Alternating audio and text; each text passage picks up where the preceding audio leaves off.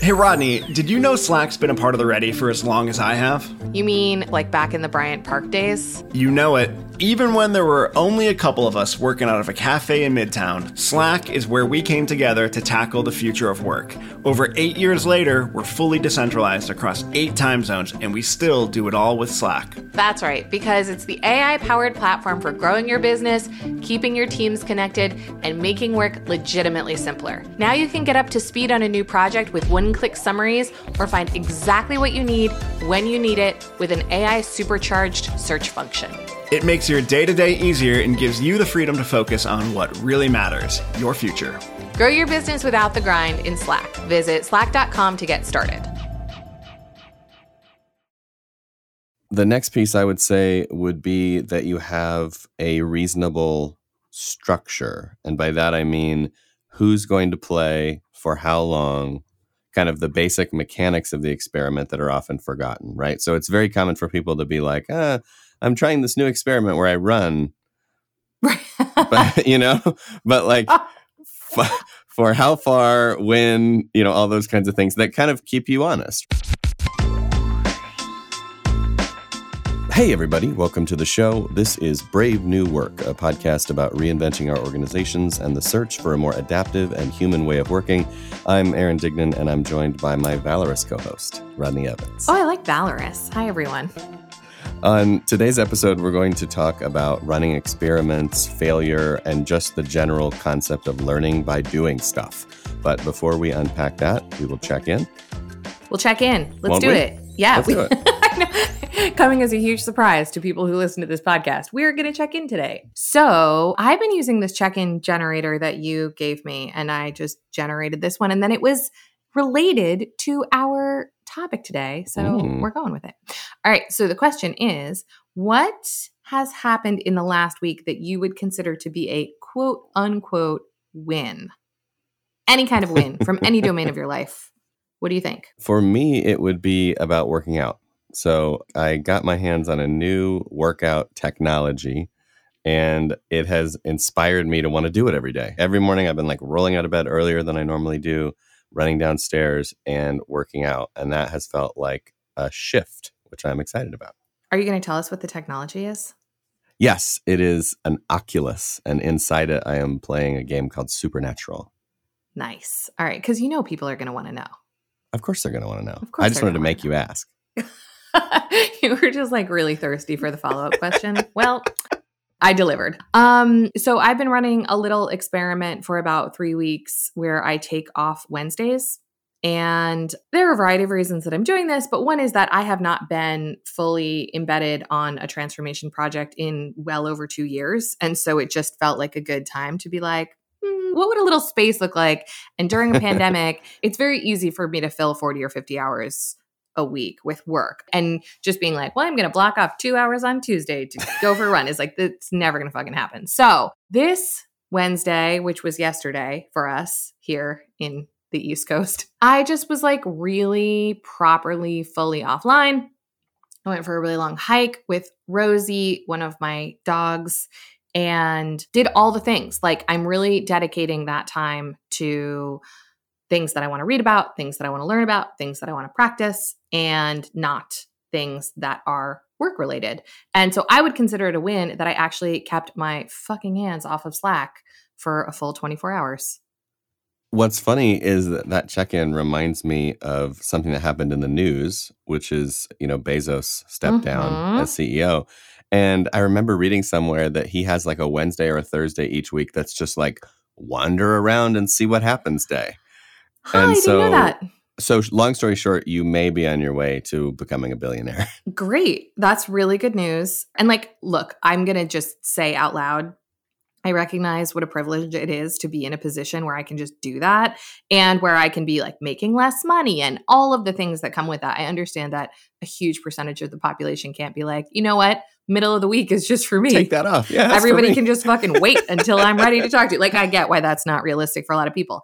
And that being said, in this time that things feel like a bit grueling, I'm certainly kind of at the end of my tether pandemic wise with just like my own anxiety and boredom. It feels like pretty revolutionary in terms of my mental health. So even though I know it's probably outside of the realm of what a lot of people can do, I also think back to other times in my life where like I never even thought about a possibility like that. And so, Right. I think there's always something to consider, even if you don't have like full agency. Yeah. What is possible? What could you do? Which is what we're going to talk about today. So maybe the experiment is around mental health, not just team experimentation. This is an experiment I am running for 2 months. And, early returns say I'm never going to work on a Wednesday again. But everybody could be thinking about what the experiment they run is, even if it's like go to bed 30 minutes earlier or find a workout thing you're super into or block your calendar on Friday after 2 p.m. or whatever your jam is. So, yeah, let's dig into experimentation. That's what we want to talk about today. Map the territory. Why experimentation? Why now? Where do you want to take this? Okay. So I chose this topic for today because we talk a lot about experimentation on this show. And I sense that maybe we talk about it as if everybody is doing it and knows exactly what we mean and we have some shared definition. And that's probably not true. And also because sometimes in conversations with clients early on, they're very like, ugh, barf. I hate that idea and I hate that word and what comes with it. And like, can we call it something else? I don't want to do it. So I just feel like there's a lot of misconception around experimentation. And also I stay firmly rooted in the idea that we change through experimentation. So I thought it would just be fun for us to unpack what we mean, how it goes, good ones we've seen, how to think about it, how to constrain them so that it really becomes a learning practice, not just like a buzzwordy thing. Well, I mean, for me, I start with definitions. So, and what do we mean when we say experiment? So obviously there's a formal version of an experiment where you have a hypothesis and you're trying to disprove it. And there's a lot of sort of mechanical rigor around what you do. And I'm not saying we're not including that in the topic here. I think you can be as rigorous and disciplined as you like to be with your experiments. But I would go to more of like a dictionary definition here, which says a test, trial, or tentative procedure, an act or operation for the purpose of discovering something unknown, or testing a principle or supposition. So I like that idea of, it's for the purpose of discovering something unknown. And that connects to something else we talk about a lot on the show, which is complexity.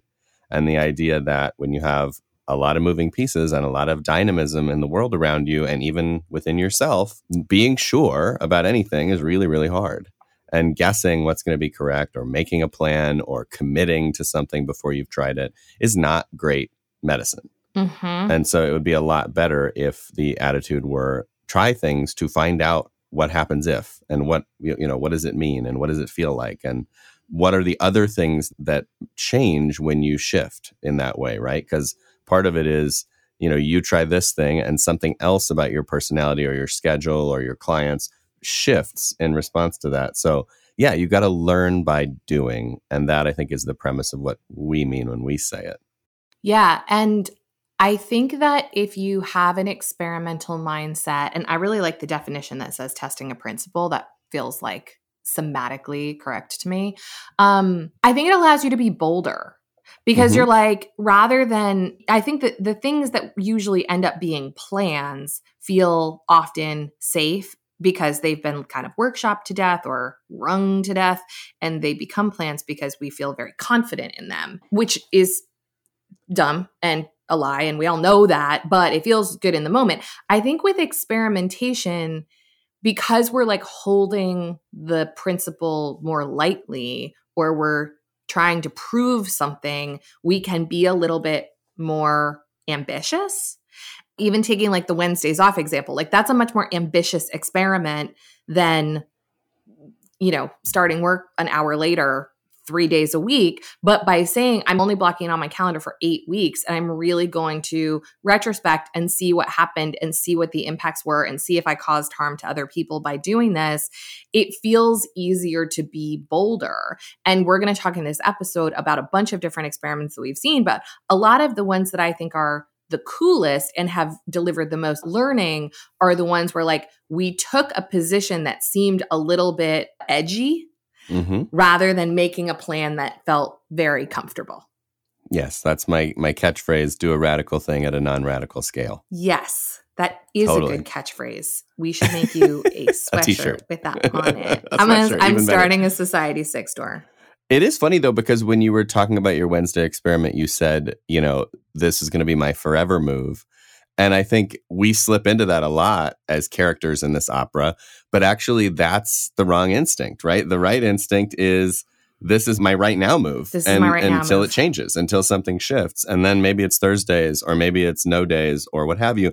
I think it's this idea that we're very, very addicted to the permanence and the status quo and the continuation of whatever it is that actually gets in the way of experimentation in the first place, which is like that allergic reaction you described to the word often comes from it feels fragile and it feels not professional and it feels not forever and it feels not safe as a result. And actually, in complexity, you're a lot safer if you just go from experiment to experiment to experiment, compounding your learnings. Yeah. And steering. Yeah, and steering and also the idea of something being forever. Like, even as I think about that I was like, based on early returns, this might be my forever thing, is like, that is humanity. That is how our brains often work. And as soon as we make commitments like that, it feels like a failure when it falls apart.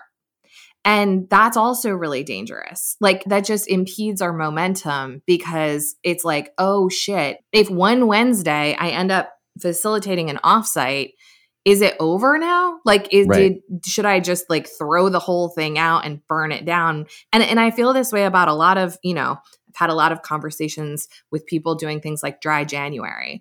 And like, we did Dry January in our house, but I said to Ed at the very beginning of it, I was like, there's not a problem here we're solving. This is a thing that we're going to try to do. And if one night I decide that I'm going to have a bourbon, like, it doesn't mean that Dry January is over and it was a terrible failure. It's just like, this is a thing we're going to try.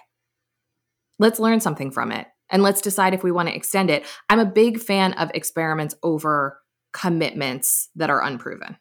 100%. And I think there are some cognitive biases that reinforce what you just said around the idea that if I make a $1 donation to a cause, then later I'm more likely to donate time to that cause. Like, I want to be consistent with my own pre-commitments. And then the more mental gymnastics I will do in order to keep that consistency. So whether that be a political ideology, even after something crazy has happened, or whatever the case may be, like, once we're bought in, we're very bought in, and it really hurts our psyche to change course. But if we never buy in, then we have the gift of freedom and flexibility. So yeah, that's a weird habit and norm to like break. It's so much less fragile staying in experimentation, because it's like, there's not really a critical failure, because you wouldn't be doing it as an experiment if that was part of the thing. So in your opinion, if we were making a cookbook and we were making a recipe for the perfect experiment, what would the ingredients be? Well, maybe we can go back and forth on this. So I think the first ingredient is that the thing that you are going to test comes from you. It comes from your own passion, curiosity, tension. It is something that is emerging within you, because then you're going to have the commitment and the ownership and the perspective to try to engage with it correctly. And obviously in science, there are maybe some exceptions to that, but I think it's a little bit dangerous in personal or professional experimentation to be like, somebody else thinks this is important, so I'll drive a big experiment around it. Yes. I think it is more interesting to at least feel that you are connected to the topic.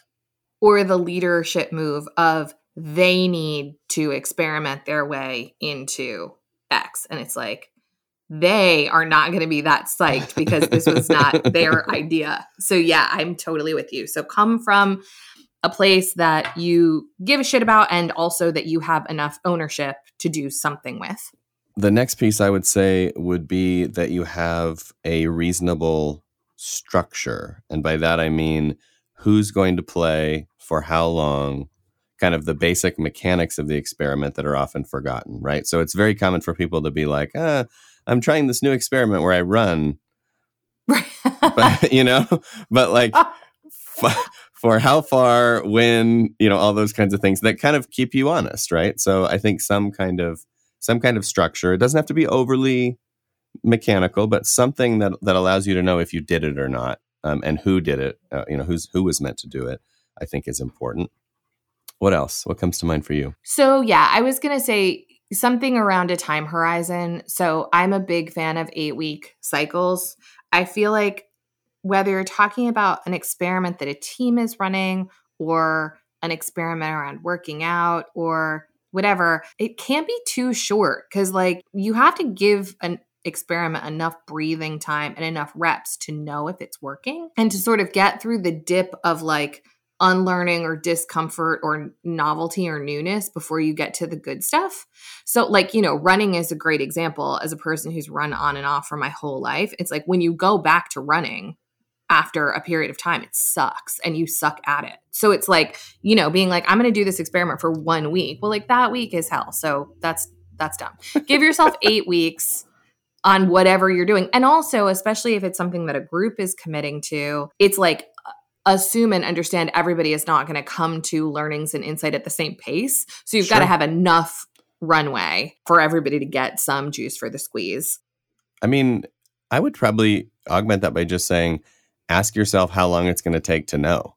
Yeah. Because there are some things that maybe are shorter, right? Like you could be like, I'm going to cook this new breakfast 4 days in a row, and that might be enough to know. But then there are other things, to your point, like running, where it's like, it's going to take weeks and weeks and weeks to know. And so I think that's, 8 weeks is a great default. And then if it doesn't feel right to you, ask the question, how long will it take to know? My only watch out is that people always think they know sooner than they do. So people think 4 days into cooking that new breakfast, they can make an assessment. But what they don't yet appreciate is that they don't have mastery over cooking that breakfast. So it still seems hard. And like, how often do you see a team that does something like 3 action meetings over 3 weeks and goes, we got it, and we don't like it? And it's like, you actually don't got it, which is why you don't like it, but you're not far enough into this yet to know that. So I totally agree with you in terms of horizon variability, but also know that like the human condition is to be like, yeah, I think we've attained mastery. And like, that's the very moment where you have conscious incompetence. Just keep going. Just like do it longer and assume that you don't fully know yet. The other thing along the sort of constraint line is sizing. Mm-hmm. And this is the thing people get so wrong, which is just the number of things people try to test at one time and trying to like wrap that all, like, a new team dynamic is not an experiment. An experiment is one tool you're going to use, one meeting type you're going to use, one working agreement that you're going to try on, one trade-off that you're going to make, one new workflow that you're going to test, one new breakfast that you're going to eat. Like, you can't just go like, my experiment is to like be a more positive person for 8 weeks. Cause like, how would we ever know if that's the thing? And leaders so often, I would say like the probably biggest challenge that I have in talking experimentation is that they're like, it's not big enough. It's not big enough. It's not enough impact for the investment we're making in whatever. And I'm just like, but you're going to get nothing by trying to go huge rather than getting something significant and maybe something that has real ripple effects we don't know yet by actually testing something specific. So I live that and love that. And also there's a criticism in our space of that, which is that the kinds of changes we're talking about how we show up and how we act and think and decide together are so interconnected that if you just change one part, the system may eat that part. It might just be like, well, we can't just do feedback differently, but have the same power structure and the same rhythms and the same meetings and everything else, or it just won't work. Yeah. How do you reconcile those two things? Org design's all about paradox. So how do you live with that paradox? I mean, my answer to that, which comes up once a week probably, is, okay, well, could you change all of the things at once? And they say no. And I'm like, okay, well, do you want to change something? And then they say yes. And then we go back to, okay, let's start with feedback. It's like trying to do all of the things that we're predicting are interconnected is falling into the same traps around complexity as trying to make a perfect plan, which is you can't know actually what the feedback from the system is going to be. And so someone saying, we can't try on a new way of doing feedback because our structure is jacked is to me no different than saying we can't try anything until we've laid down a whole plan because we have to understand all of the risks and dependencies. And it's like, first of all, you'll never understand them because they can't be fully predicted. Second of all, that to me is just an excuse to not do the new feedback thing. So when I'm in those conversations, my counter argument is always like, yes, I believe that that's true, that what we're talking about is one small pebble we are going to drop in a lake. And can you change the whole lake right now? And like the answer is always no. Even if you're the boss, the answer is no. We can't make changes to the structure and the incentives and the training and the budgeting and the strategy all at the same time.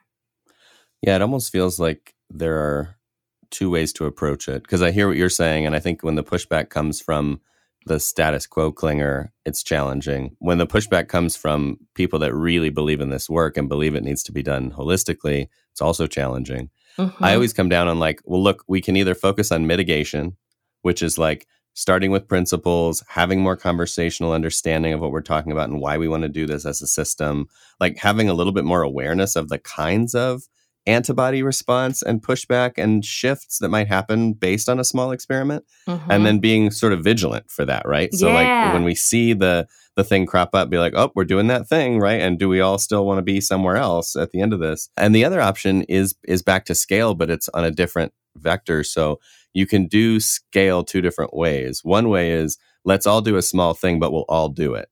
So like, let's all do action meetings. But the other way is let's just take this one team and change a bunch of stuff with them more rapidly because they happen to be the team that's ready. They have like a certain willingness or a certain mindset shift that they're like, look, let's go. Like we're ready to break stuff. And I think both of those are interesting. And I don't necessarily have a favorite, but I do think, they both cause different kinds of disruption in the system. And frankly, doing both at the same time is super fun. I would say in most of the transformation projects that I've been part of over the last 3 years, we have done some version of that, which I always call the T-shape. So the bar across the top is all of the things that we are going to do consistently across a huge swath, maybe across the whole organization.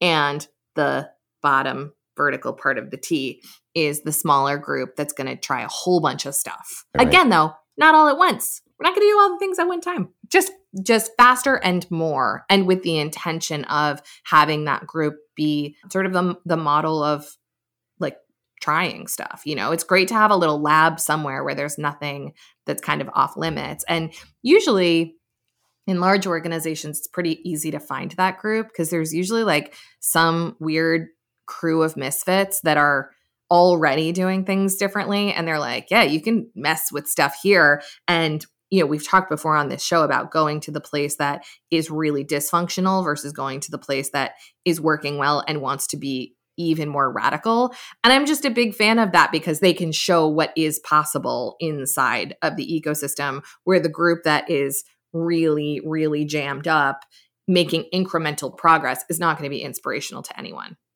And just to call back to the episode with Doug Kirkpatrick about Morningstar, even in the cases of these companies that are sort of known for thinking and operating differently, there still was a point in the beginning where they just had principles and they progressively built practice. Yes. So often we're thinking about unwinding and how do we change and transform this existing system. And so it feels like incremental work there isn't enough. But if you go back and you're like, yeah, they sat down and they were like, don't use force, keep commitments. Mm-hmm. They spent the next 10 years figuring out what the hell that means. Yeah. They didn't write it all down and say, like, here's the practice in every part of the canvas. No, they figured it out by trying stuff. And that what they compared it to were the principles. And I think for an organization doing the reverse, where they're trying to unwind and reinvent, they just need to do the same thing. Compare the thing that they're working on now to the principles and keep going until you can, eat the elephant. And yes, it will be harder, right? It's easier to work with a blank sheet of paper and build that structure and some of those things, but nonetheless, it's still the same idea. Yeah, and I don't know if I agree that it's harder with a group that already has stuff in place. I think there are pros and cons to both. Certainly having a ton of tradition and organizational debt that's really calcified makes making these changes difficult. Working in organizations that don't have stuff and are trying to create it, though, to me presents a different kind of issue, which is they are not yet anchored at all into any shared understanding of what doesn't work. So I sometimes find when I'm working with a company that knows what their principles are and are trying to figure out practices, there's a tendency to argue from a position of where we came from before, rather than having coherence. It's like, well, we tried that for a year. That sucked. What are we going to try instead? So like, I actually see pros and cons to both. And to me, the most fun and I would say, quote unquote, easiest, it's always hard in a different way, but the easiest transformation work I've done was with a CEO who was like a 3-time founder, had a company that was about 10 years old, had grown a lot, had tried a lot of stuff, and had come to this work being like, we're really ready for this. Like they had reps and they had infrastructure and they had process, but they were also dissatisfied and it was still flexible enough to mess with. Totally. And that was the place where it was like, okay, let's do compensation experiments. And they were like, here's 4 ideas. Here's the one we want to do. We'll call you in 3 months and tell you how it went. And I was like, great. Good for you guys. So yeah, I feel like there's kind of a sweet spot in there. Anything else to go into our recipe before we move on? I mean, I think the last thing would just be, how do we know if it worked? So having some sense of what are we looking for? What will the signs be? What matters to us in terms of the discovery? Yeah, I would add to that same point, but retrospection on a cadence. It's got to be in the mix, especially if you're sort of the steward of the experiment. I feel like it's really easy to get into your own head and just be like, I know what's happening. I know what's going on. I don't need any retros. I think it's really helpful to have something. I find like once a month retros on something we're trying to be really, really useful and really helpful. And even like we did a retro recently at the Ready about a compensation practice that we use. And I would say there wasn't like a ton of stuff there. And then systemically, a bunch of new stuff came up after it. So it's like if you do a retro as part of experimentation and it feels like you don't get any data that is surprising or controversial, you may have just not seen what that is going to create yet. Right. Just wait. Just like hang back for just a minute and see if just having had that conversation makes a bunch of people go like, hold up. Wait, actually, like, because, what a retro sometimes does is just provoke us into thinking about something that we haven't thought about. We might just not have those insights in time to contribute them in the moment. We have a recipe. It's written. It obviously makes perfect cookies. What are some of the best and worst experiments that you've seen in this kind of, in our work, like in org design work, either internally, at clients, in the world? What are sort of your greatest hits? For me, I would say the best experiments have been experiments where a smaller part that is fractal of the larger part decides to go fast. So working with a restaurant and having a region completely change the way orders and strategy flows, or working with a factory that's one of 50 factories, or working with, a function within a large beverage company that kind of just reinvents itself, or a function within a large consulting company that reinvents itself. It seems like this container of scale where there's enough people for interesting experiments to emerge, and then that it is microcosmic in the sense that there are others like it out there, is really, really interesting. So all of those experiments have felt self-similar to me, where basically there was some kind of, I'm thinking in all these cases, there's some kind of leader or power holder who's like, this way isn't working. This sucks. We want to go and we want to be the ones kind of busting through the wall of what's next, and actually galvanizing some measure of support around that idea. And then, just to your point, one micro experiment at a time. And I would say, great experiments often are in the most mundane places. So meetings, right? Doing action meetings, doing governance meetings, doing retrospectives, shifting how we do meetings with meeting moves like check-ins and agendas on the fly and things like that. Like those little tastes tend to provoke really good results. And then I love experiments around role work. And I know you do as well. So like getting our roles clarified, the purpose of them, having more than one role rather than one sort of super job description that sucks, having, decision rights clear for the group. One of my favorite experiments is definitely the consent-based decision-making or integrative decision-making that we teach. Just having a group and be like, look, when we make important decisions that require everyone's input, let's try doing it this way. And let's do that for 8 weeks. That's a religion in the making. Almost every time we do it, it's always resistant in the beginning and it's always at the end like, how did we ever live? Yeah, I like that. I have a couple that are pretty specific in mind that maybe just like hit a little bit of a different note. So one is I love experiments where the tension that has been caused is because the right cross-functional people have never gotten into a room to sort something out and they fucking hate each other. Because there's like, I've been in more than one thing where there's a workflow that has a bunch of handoffs. This always happens in supply chain. If you work in supply chain management, call me because I've learned so much working in and around supply chain. Y'all do the Lord's work. I swear. Like the fact that like those people invariably have like 16 stakeholders who all want different things, 30,000 vendors, the food safety people, like the regulators if you're in pharma, the food safety people if you're in food and bev, they just like sit in the middle of the mess. And everybody's mad at them all the time because the finance people want them to improve margin and the customer facing people want better product and the vendors want a better deal. And like everybody wants something from them and then they just sit in the middle of it. And I've done work with supply chain teams in a bunch of different places and they tend to just be full of lovely people who probably because they have to like negotiate all day with people who are mad at them. Mediators. They have a really lovely way of being in the middle of conflict. But I often find if there's a particular pain point that just feels intractable and we get all of the players into an operating rhythm where we just unblock it little bit by little bit by little bit, you will see a thing that's been kicking around the place for 3 years get solved in less than 8 weeks. And everybody just feels so happy and so proud of themselves. And then they don't have to just continue to carry this burden. And look, I'm not in any way saying like, those people are incompetent for not having gotten in the room together. There are often a lot of reasons that hasn't happened. And it's only when we have this specified need that we do that. Well, it's a structure experiment in the micro, because what you're saying is basically, for whatever reason, these people do not have direct contact with each other on a day-to-day rolling basis because the work they do is overlapping, but somehow the structure is not allowing that.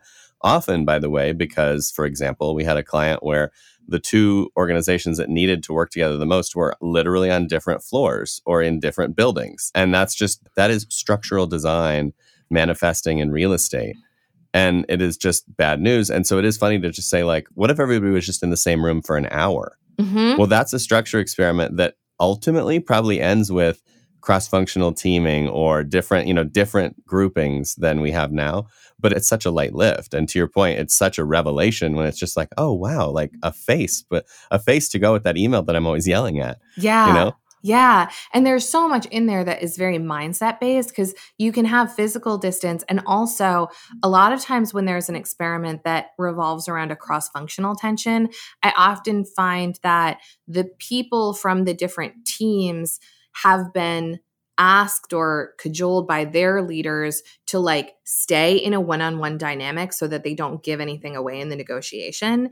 And just by creating a more transparent, shared, open discussion, everybody learns that like no one is trying to negotiate really at the expense of everyone else. Everyone just has their own need. And often all of the needs can get met if we're all just in one conversation together. So right. I love those things because I've just seen like really significant problems that everyone thought were intractable get solved just amazingly quickly. And then the other experiment that I've been really happy is the wrong word because it's been kind of painful. We've talked a lot about hiring on this podcast, probably because I think so much about it. But what we have done with our hiring process so far is be really specific about trade-offs that we're making and live with the pain of those trade-offs and then change them. And we were holding a hypothesis that we came to collectively about biasing toward having, I don't want to say a lower bar, I want to say a lower wall to becoming a Prologue member, an early member, and figuring stuff out by doing real work together. And that was a trade-off that we chose. We basically said, we're going to shorten our interview process. We're going to keep it really tight. We're basically going to have like a no objections way of becoming a Prologue member. And then we're going to figure this stuff out in the first 6 months. Yep. And what we found through doing that is it's entirely possible, but it's a lot of investment, both for the Prologue member and for us, to work together for 6 months only to figure out that something is not going to work out. And so I use that as an example of a pretty bold trade-off to be like less quote unquote vetting from both sides up front, more inclusion, bigger tent, figure it out later, that I would say is not working. And we're going to change. We're going to try it. We're going to test a new hypothesis in the next trimester because we've learned a whole bunch of things. And so that's why I say it doesn't make me happy, because with experiment comes failure, but it also is the right thing, in my opinion, if you're trying to do something new and you don't feel like other people have it figured out and you're trying to figure it out in your own context, you have to choose real ass trade-offs and then really ass live with them. And then when they suck, be like, okay, well, let's flip it. Let's try it the other way around and see what we get then. Well, and this comes back to optimization, which is something I talk about and draw about a lot back when I used to do in-person workshops. When you are navigating a fitness landscape, which is what an evolutionary biologist would call all the possible things you could evolve into, there are peaks and valleys. And whatever you're standing on top of is the current peak that you have. It might be the highest one in the whole mountain range, or it might be really low. But the only way to find out is to crawl down and then back up another hill. And so you literally have to like go down to go up. And what is funny to me is this all boils down to time frame. Like we were talking about a couple episodes ago, optimizing for what and for when. If you want to optimize for this year's results, you're going to have a really hard time doing the kind of experimentation you just talked about. Yes. Where you might dedicate 6 months to a real swing, a dangerous swing, and a unique swing, and then find out that it doesn't really work for you, and then do it again and again and again. But if you're optimizing for the decade or multi-decades, like some of the great entrepreneurs of our time do, then that's fine. Like what's 6 months in a 7-year time horizon if it means that you land at the highest peak in the game? And I think that's what this boils down to, and that's why it's so important to be aware of your context. Yeah. How at risk are you? How much can you risk? You're at the betting table. And that's true of anything, right? Like, am I willing to risk my mornings by working out for a week or not? Am I willing to risk sleeping in? Maybe I am, maybe I'm not. But it all depends on how much sleep am I getting? And maybe I can risk it because I'm doing okay. Whereas if I work the night shift at the ER, I'd be like, I can't risk it. Like I can't risk those 4 hours are all I've got. So I'm not going to risk them. So I do think there is this analysis of your situation that goes into the experiment. And I have heart for organizations that are willing to risk more in search of more principled ways of working because the long-term payoff is so big. Yeah. Yeah. That's very comforting. And if I think about that as the foundation for the example I just gave, in my mind, the Ready is going to be around for a long time. And we are figuring something out that I don't think anyone has figured out. And I want it to be the way forever. So like, if it takes us 5 years, we're in year 2. If it takes us 5 years to get to a point where we're like, yeah, we're fucking nailing this.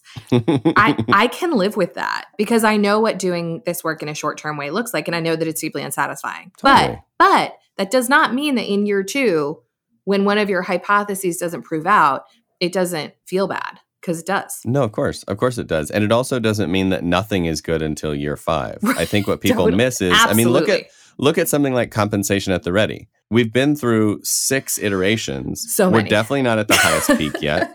But like each time we've learned something, and each time I feel like it's gotten a little bit better, or we've like mapped the territory more. So you do feel progress, even if you don't have mastery, even if you're not sure about the location. I do feel like every experiment lends itself to this feeling of we're starting to understand the space and what the possibilities are. So much so that I did some compensation work for a nonprofit this year, and off the top of my head built a matrix of like 18 variables and the choices within each one. And then I stood back and I was like, damn, that kind of fell out fast. Like I just was able to like be like, it's this and this and this and this and this and this. You make these choices in each one of these things, and that's your recipe for your compensation strategy. And that was only through our flailing. Yeah.